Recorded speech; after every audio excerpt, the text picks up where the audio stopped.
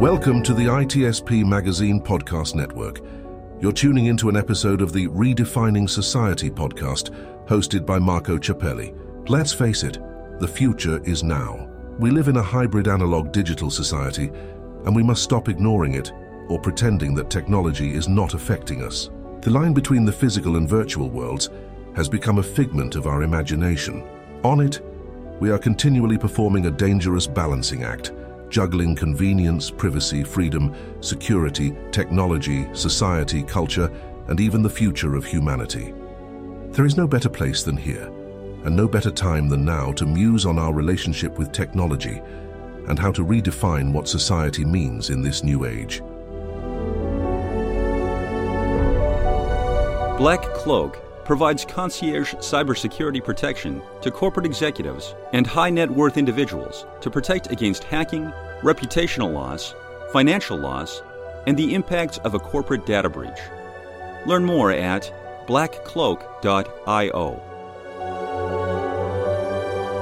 BugCrowd's award-winning platform combines actionable contextual intelligence with the skill and experience of the world's most elite hackers to help leading organizations identify and fix vulnerabilities, protect customers, and make the digitally connected world a safer place. Learn more at bugcrowd.com. Devo unlocks the full value of machine data for the world's most instrumented enterprises. The Devo Data Analytics Platform addresses the explosion in volume of machine data and the crushing demands of algorithms and automation. Learn more at devo.com.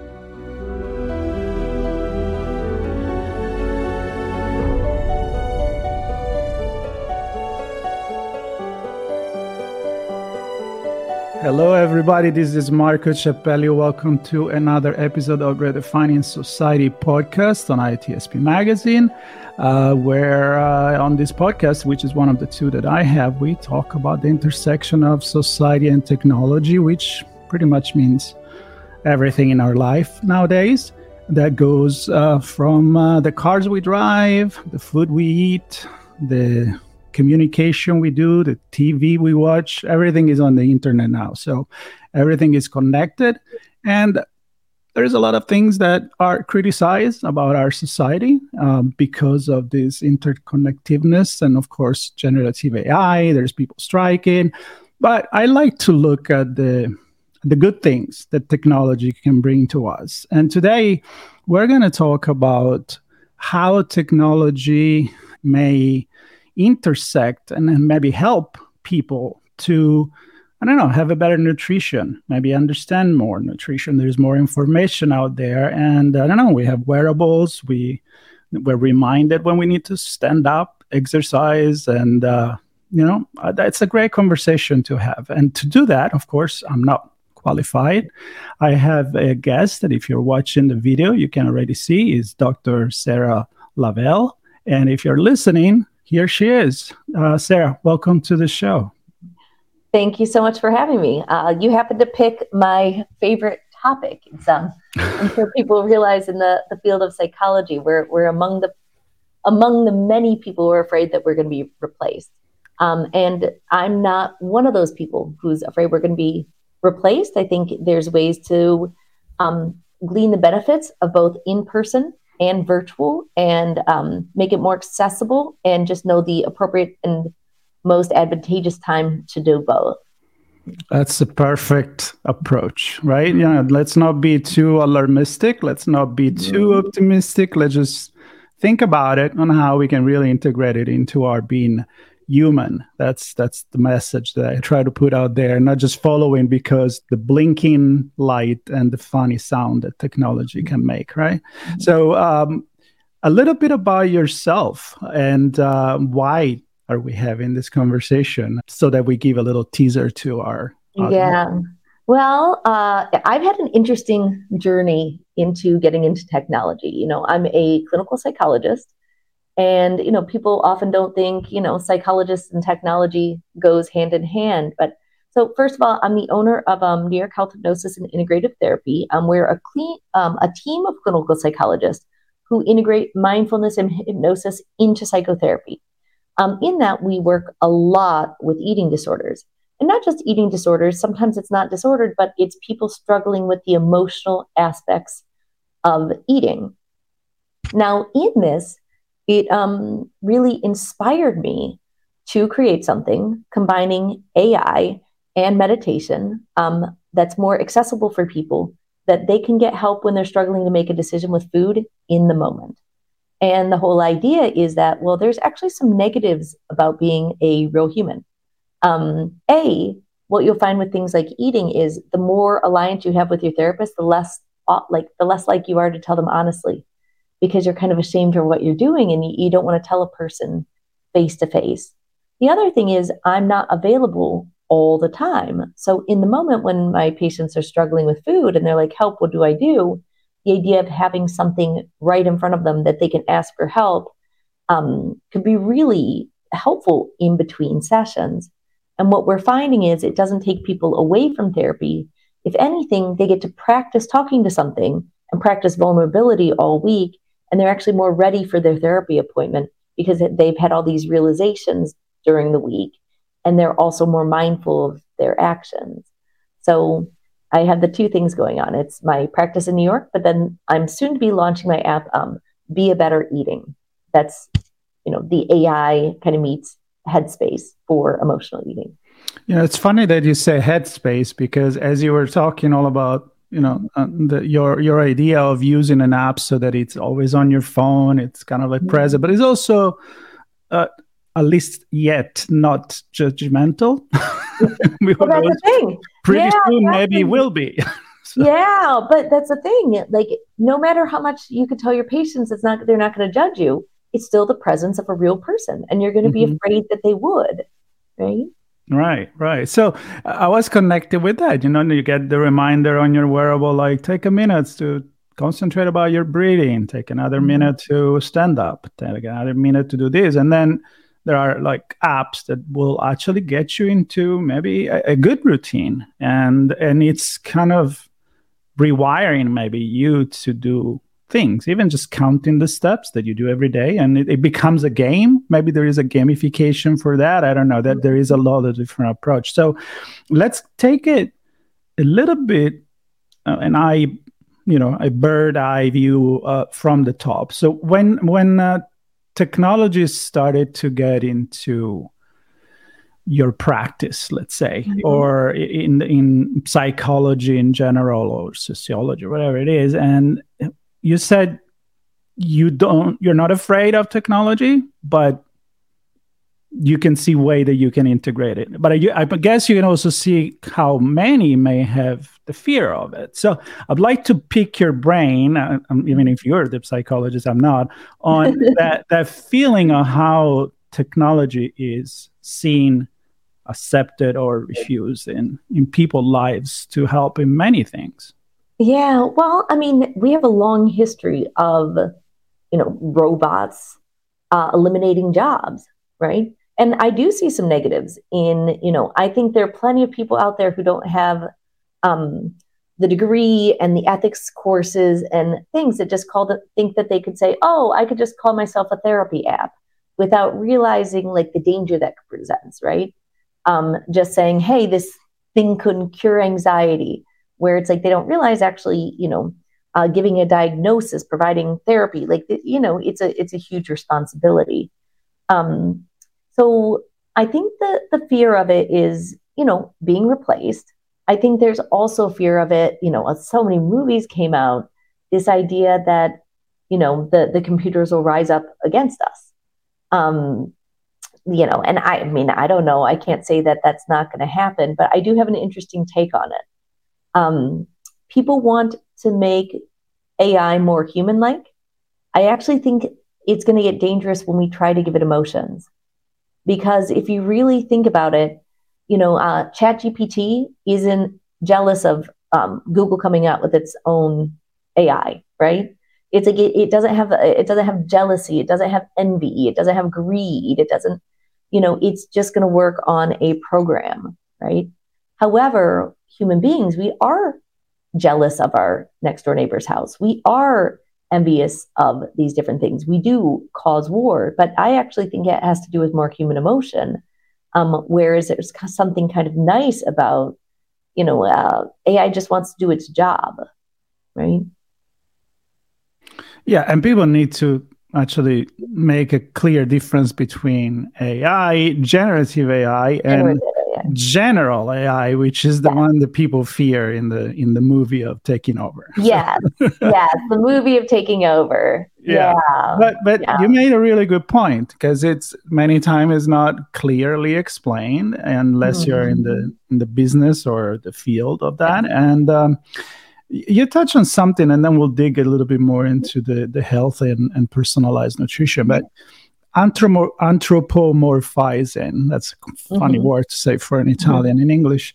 But so giving this, I mean, we have this need as human to just give it a human shape to a robot that doesn't have to, right? A human voice instead of a metallic voice. Everything needs to be human. More human-like. Yeah, and I can see that as a good and a bad thing in a way, because why don't we just distinguish? Why not dealing with a cube?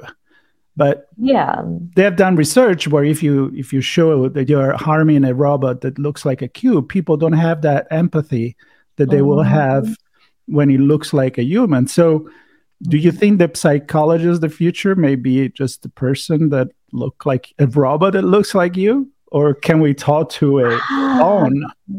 So I've had a lot of thoughts about this as well. So like I was saying, it makes people, the more rapport you have with your patient, the less likely they're going to tell you honestly about their eating. However, isn't that also a good thing? So I do a lot of relational psychology, and the idea of relational psychology is you are using your relationship as an example of how they function out in the real world, right? Shouldn't you be a little afraid to tell your therapist something, but you learn to overcome that fear because they're a real person, right? And, if you never have to be vulnerable, because it's like, okay, even if the robot looks like a person, you still know it's not a person. I still think it just won't have that same healing effect, because you're going to still go on a first date with a real person. So that therapist is still going to model human interaction a lot better. Now, would we want it to seem like a person? I actually think it's better to be divided in terms of therapy, so that it's like, oh no, this is interactive self-help, and this is the therapist, and it actually creates a natural divide that you kind of selectively choose yourself. That would be my thought, at least. It's really interesting. I think people can go both ways, meaning, but maybe the human knows what it means to eat, while the robot doesn't. What do you know about food, Mr.? Well, the robot's not going to know what it's like to feel guilty after eating. Right. Right? They might know you could program, empathetic response into it, but you will know deep down that they are not experiencing the empathy. They're not going in their own mind, yes, I've done that too. And it feels really horrible, and can pull from their own example of the time they've done that and felt horrible that they've done it, right? Right. Very interesting. All right, let's dig a little bit more into what could be the problem. So, of course, that's your practice. That's what you do. I think we know just by looking at advertising, documentaries, or just reading the news that, nutrition is a big issue for a lot of different reasons, either for diet, and you may correct me with that word if you want, or for even the way we approach it, from warming and a pollution perspective. I mean, for a lot of things. In your case, what was the trigger that said maybe we could leverage technology to do something like this? Is it because personalized nutrition advice? What did you see? What was the spark?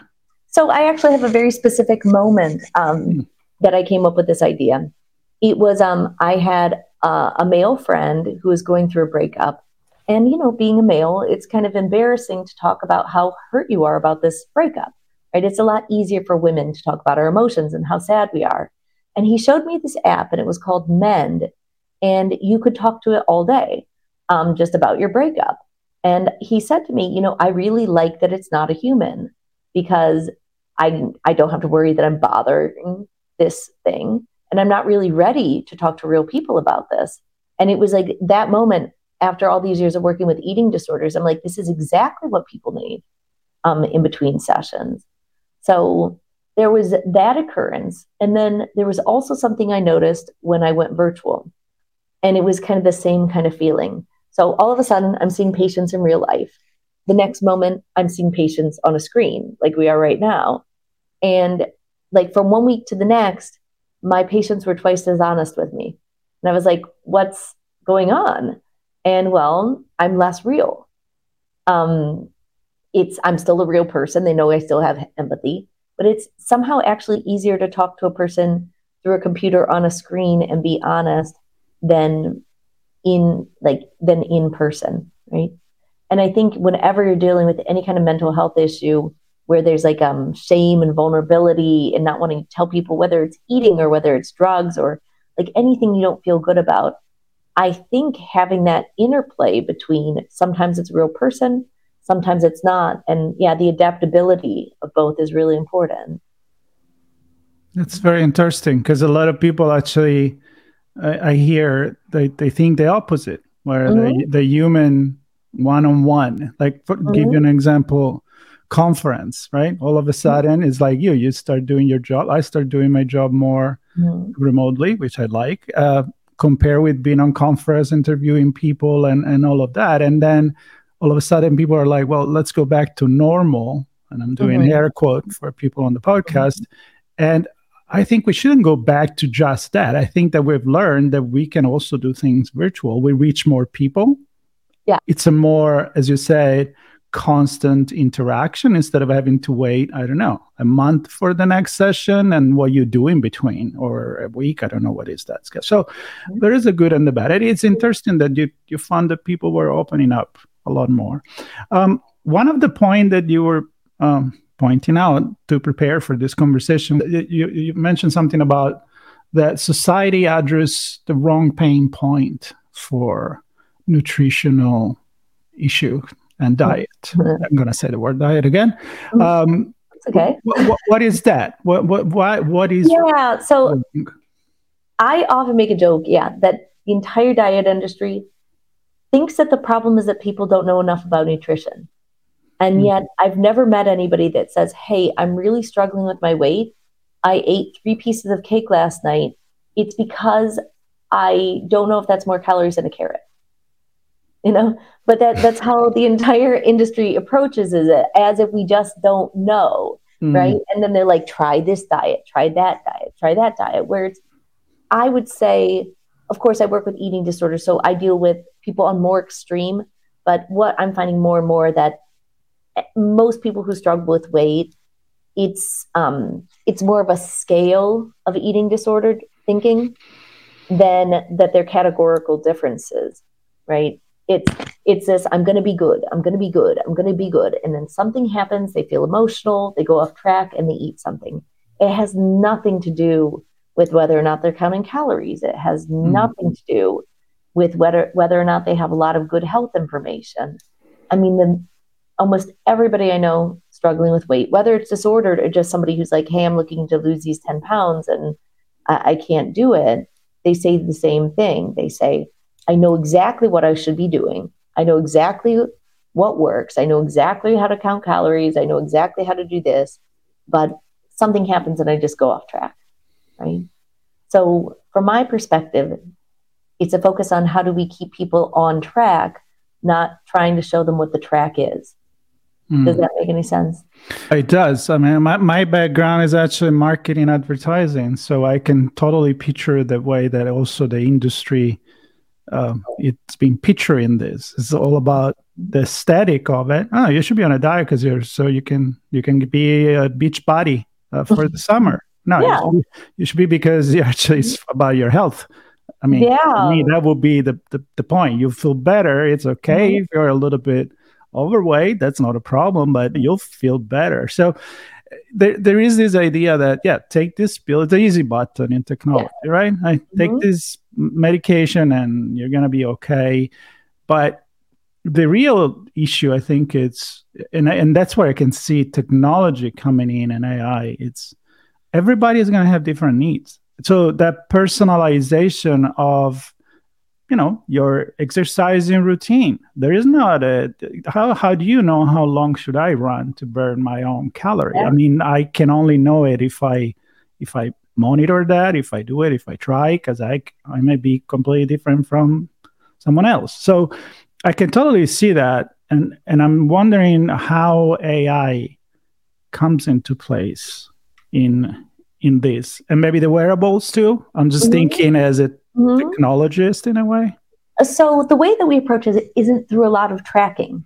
It is through generative AI, but it's about continually learning about your own patterns, right? So, for instance, our app is built on generative AI. However, it attaches to a vector database. Now, what I mean by that is every blog I've ever written, every podcast I've ever done is programmed into it. So our AI has learned to respond like me, not like a generic AI, right? So having something with you at all times that says, hey, I really feel like eating this cake right now. What should I do? And it says, okay, well, let's take a moment. Are you actually hungry? Do you want to do a meditation? Okay, if you're actually hungry, do you want to eat this or do you want to eat something else? Or is something going on today? Did you just have a bad day? Did you get in a fight with your spouse? Something that's kind of talking to you all day and saying, hey, if you really do want this, please just go ahead and do it. If not, let's try to figure out what's going on, right? And then you're learning about your patterns. Wait a minute. Actually, every time I want that piece of cake, I'm always answering that I got in a fight with my boss. I always answered that I'm feeling bad about myself for some reason. Or, AI could on the fly give you different techniques in that moment. So it says, okay, well, I'm just going to create a mindfulness exercise that you could do right now. Okay, now how do you feel after that? And it's constantly talking to you and can even give you reminders. Hey, this is the type of day that you normally find yourself caving into a food craving. I just wanted to check in. How are you feeling right now? And it can learn your own patterns, and it's helping you learn your own patterns like continuously throughout the day. Is that participation and input that comes from the user as well? I mean, you said this represent kind of you, right? So the knowledge base is of the generative AI is the knowledge base is me, and then it'll change it according to you. It'll continue to personalize based on your own input. So it gradually gets to know you better and better and better, and your own patterns and what works for you and what doesn't. It says, okay, well, yesterday that didn't work. Why don't we try this? Okay. And so how does this put into place maybe other habit? I mean, because it's kind of hard to imagine and trust. I'm being devil's advocate here. No, of course. Right? No, I like it. I mean, I love technology. I'm one of those that grew up with analog and then pivot in digital. I love both. I have the radio behind me. So I always keep that eye of and that feeling of, okay, I trust you, but I'm not 100% sure. So, so my point is, do you feel like there is that barrier where you're like, okay, but you're still not Sera. You're still not my psychologist. Well, it is going to be learning. It doesn't need to be me. It needs to be something, and something kind of amorphous that's just teaching you more and more about yourself, right? It's the same way that you could go through your own journey of like self-help and reading this book and then that book and that book. You don't need a therapist necessarily to recommend it, but actually read this one, and then in everyday life, Amazon recommends this other based on that reading. And it's like kind of this process of like, I don't call mine a diet app or a weight app. This is something that's supposed to systematically retrain your mind to eat better by learning your hunger and satiety signals, by learning your patterns, by learning what makes you go off track, and even like by learning what on track means to you. I don't know what on track means to you. For some people, being completely vegan is on track to them.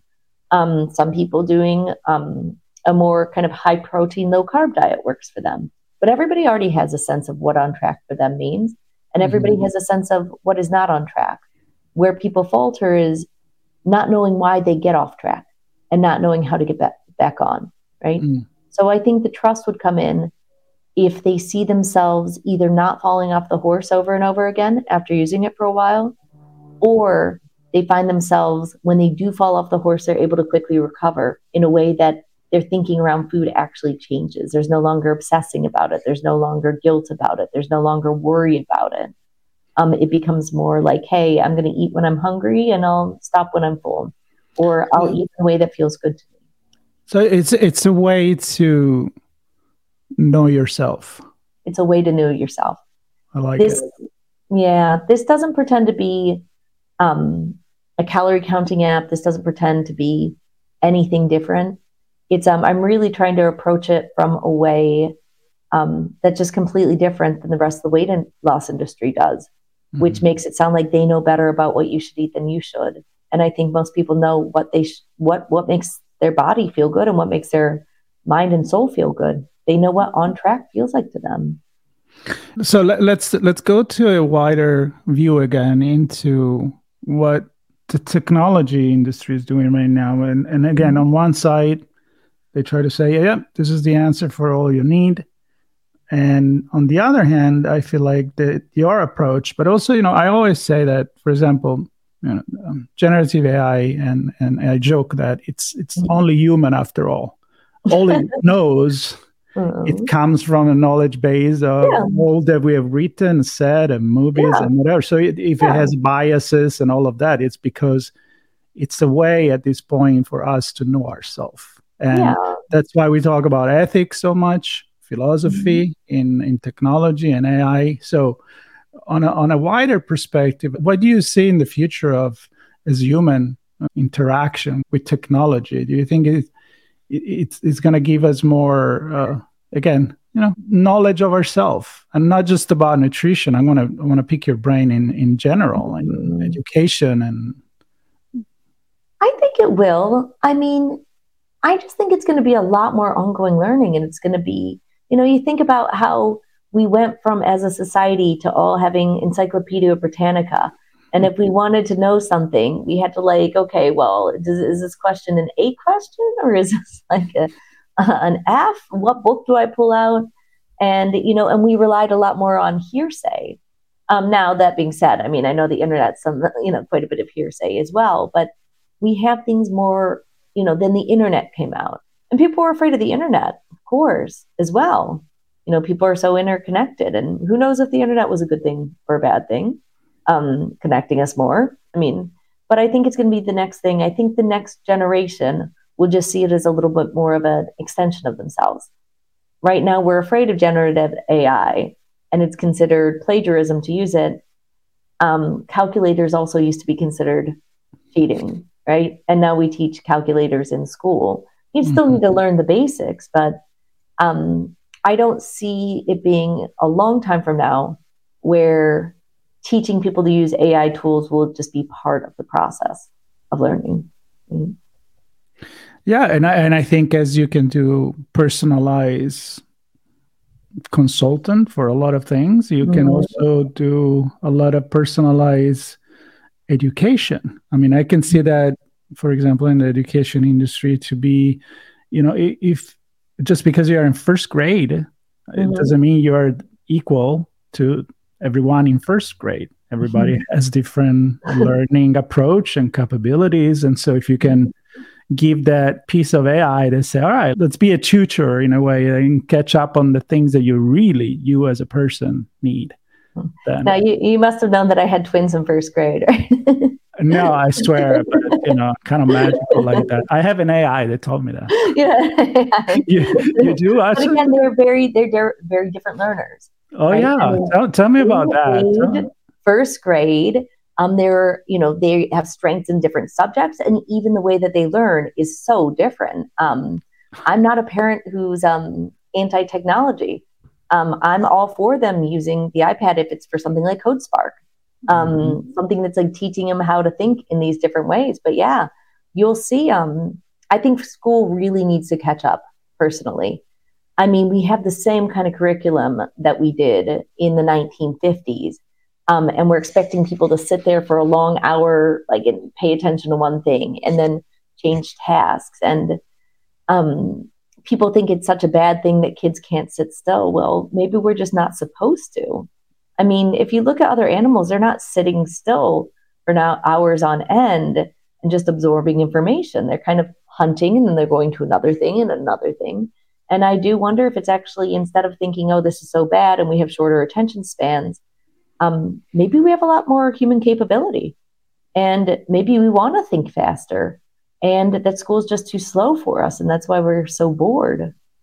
I love that. I was actually listening to, like in the morning, my routine is to listen to a few news, maybe English. Then I listen to the Italian one. My background is in sociology of communication, so I learned that you need different perspective and things. So for me to hear even different languages, it get me start, my brain going. And I was recently listening about how they're trying to have more lesson outside in many school, because the feedback for that, and they were talking about the fact that September and October is still warm, which is kind of nice, but also kind of scary. A little scary, yeah. Right, but they're like, they actually ran some research and some stats that kids pay more attention. They learn more. They're more excited because they are outside. They're not in a room because they move around, but they're also interested and stimulated. Stimulated. Yeah. Have you heard of the Green School? I'm so fascinated by this. They're building. No, but it sounds so good. It's I think there's 4 of them. The 5th is going to be in Tulum, Mexico, and it merges nature and technology and teaches people to be global change makers. I mean, I'm just so fascinated by that concept. And more people are homeschooling. Like, I always make the joke, homeschooling isn't just for the weirdos anymore, right? It's because people want more flexibility in where they're living. They want different kind of learning for different people. I mean, that being said, I'm not homeschooling anytime soon, but the Green School isn't out of the question for us. I love it. I want to know more about that, actually. If you can share some links. So I'll be happy to send you some links. It's just in my own personal research, but I've been watching the videos, and you see the kids, they're excited to learn. I love it. See, and isn't it all connected anyway? Like we jumped from nutrition to green to education, way of learning. We're all in a synergy of things together. And even this conversation, if you have a different approach to understanding how the world works and environment, and then maybe you have a different approach on the way you interact with the nutrition as well. I mean, years ago, we were talking about kids growing up in a city that they don't even know where the eggs come from, where the milk come from. So exactly, that's scary. Scary is not AI. That's scary. That is scary. Yeah, exactly. Right? And I love the idea of the Green School, I think, because it's nature and technology, and people somehow think those have to be so opposite of each other. And I don't think they really need to be. I mean, like there's a lot of bad things we've done with technology to the environment, but there are also ways that technologies very much help farmers and helped growing conditions and help people, right? Absolutely. I think it's all about like using what things are adaptive, right? What are the adaptive aspects of it, and which are the maladaptive, and make sure you don't conflate the two. Yep. Technology is a tool, and I think that's the essence and the core of my podcast. And as we wrap, it's a reminder that if people listen and then they have more questions than answers in their head because of our conversation, I think we did a good job. Make people think, look at things from different perspective. And technology, it's often taken as the enemy for a lot of things from the news, because, bad news sell newspaper, but there is so much that is doing. And I think especially in healthcare, especially in, even mental health, I mean, the thing that we can do now, it's incredible. So I want to thank you for your perspective, for presenting what you're doing, and this kind of different approach. I think it's a little less alarming, I guess, to deal with your with your phone or with whatever you're interacting with, to maybe have some help every moment and have a way to grow your knowledge and maybe help you to resolve some of your impasse in life. Of course, there's not the easy button, isn't it? There's a lot of work involved. Yeah, thank you so much for having me. It's always interesting hearing different people's perspectives as well, and I'm just happy to be part of the narrative, and I guess only time will tell. Yeah, absolutely. I want to thank you for this, and I want to invite everybody to subscribe, sign up, and get in touch with Dr. Sera on our social media. And if you're interested in what she does and have questions, you can reach out directly to her. So thank you very much, everybody. Stay tuned. Bye-bye, Sera. Thank you.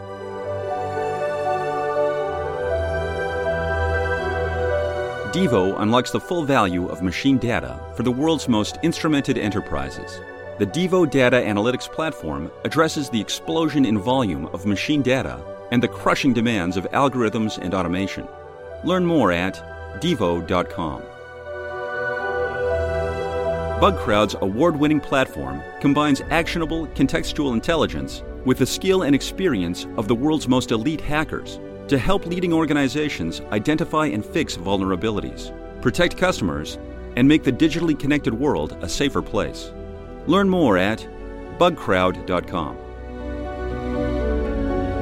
Black Cloak provides concierge cybersecurity protection to corporate executives and high net worth individuals to protect against hacking, reputational loss, financial loss, and the impacts of a corporate data breach. Learn more at blackcloak.io. We hope you enjoyed this episode of Redefining Society podcast, hosted by Marco Ciappelli.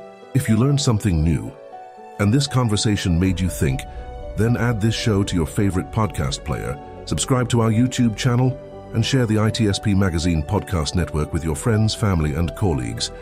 We hope you will come back for more stories and follow us on our journey.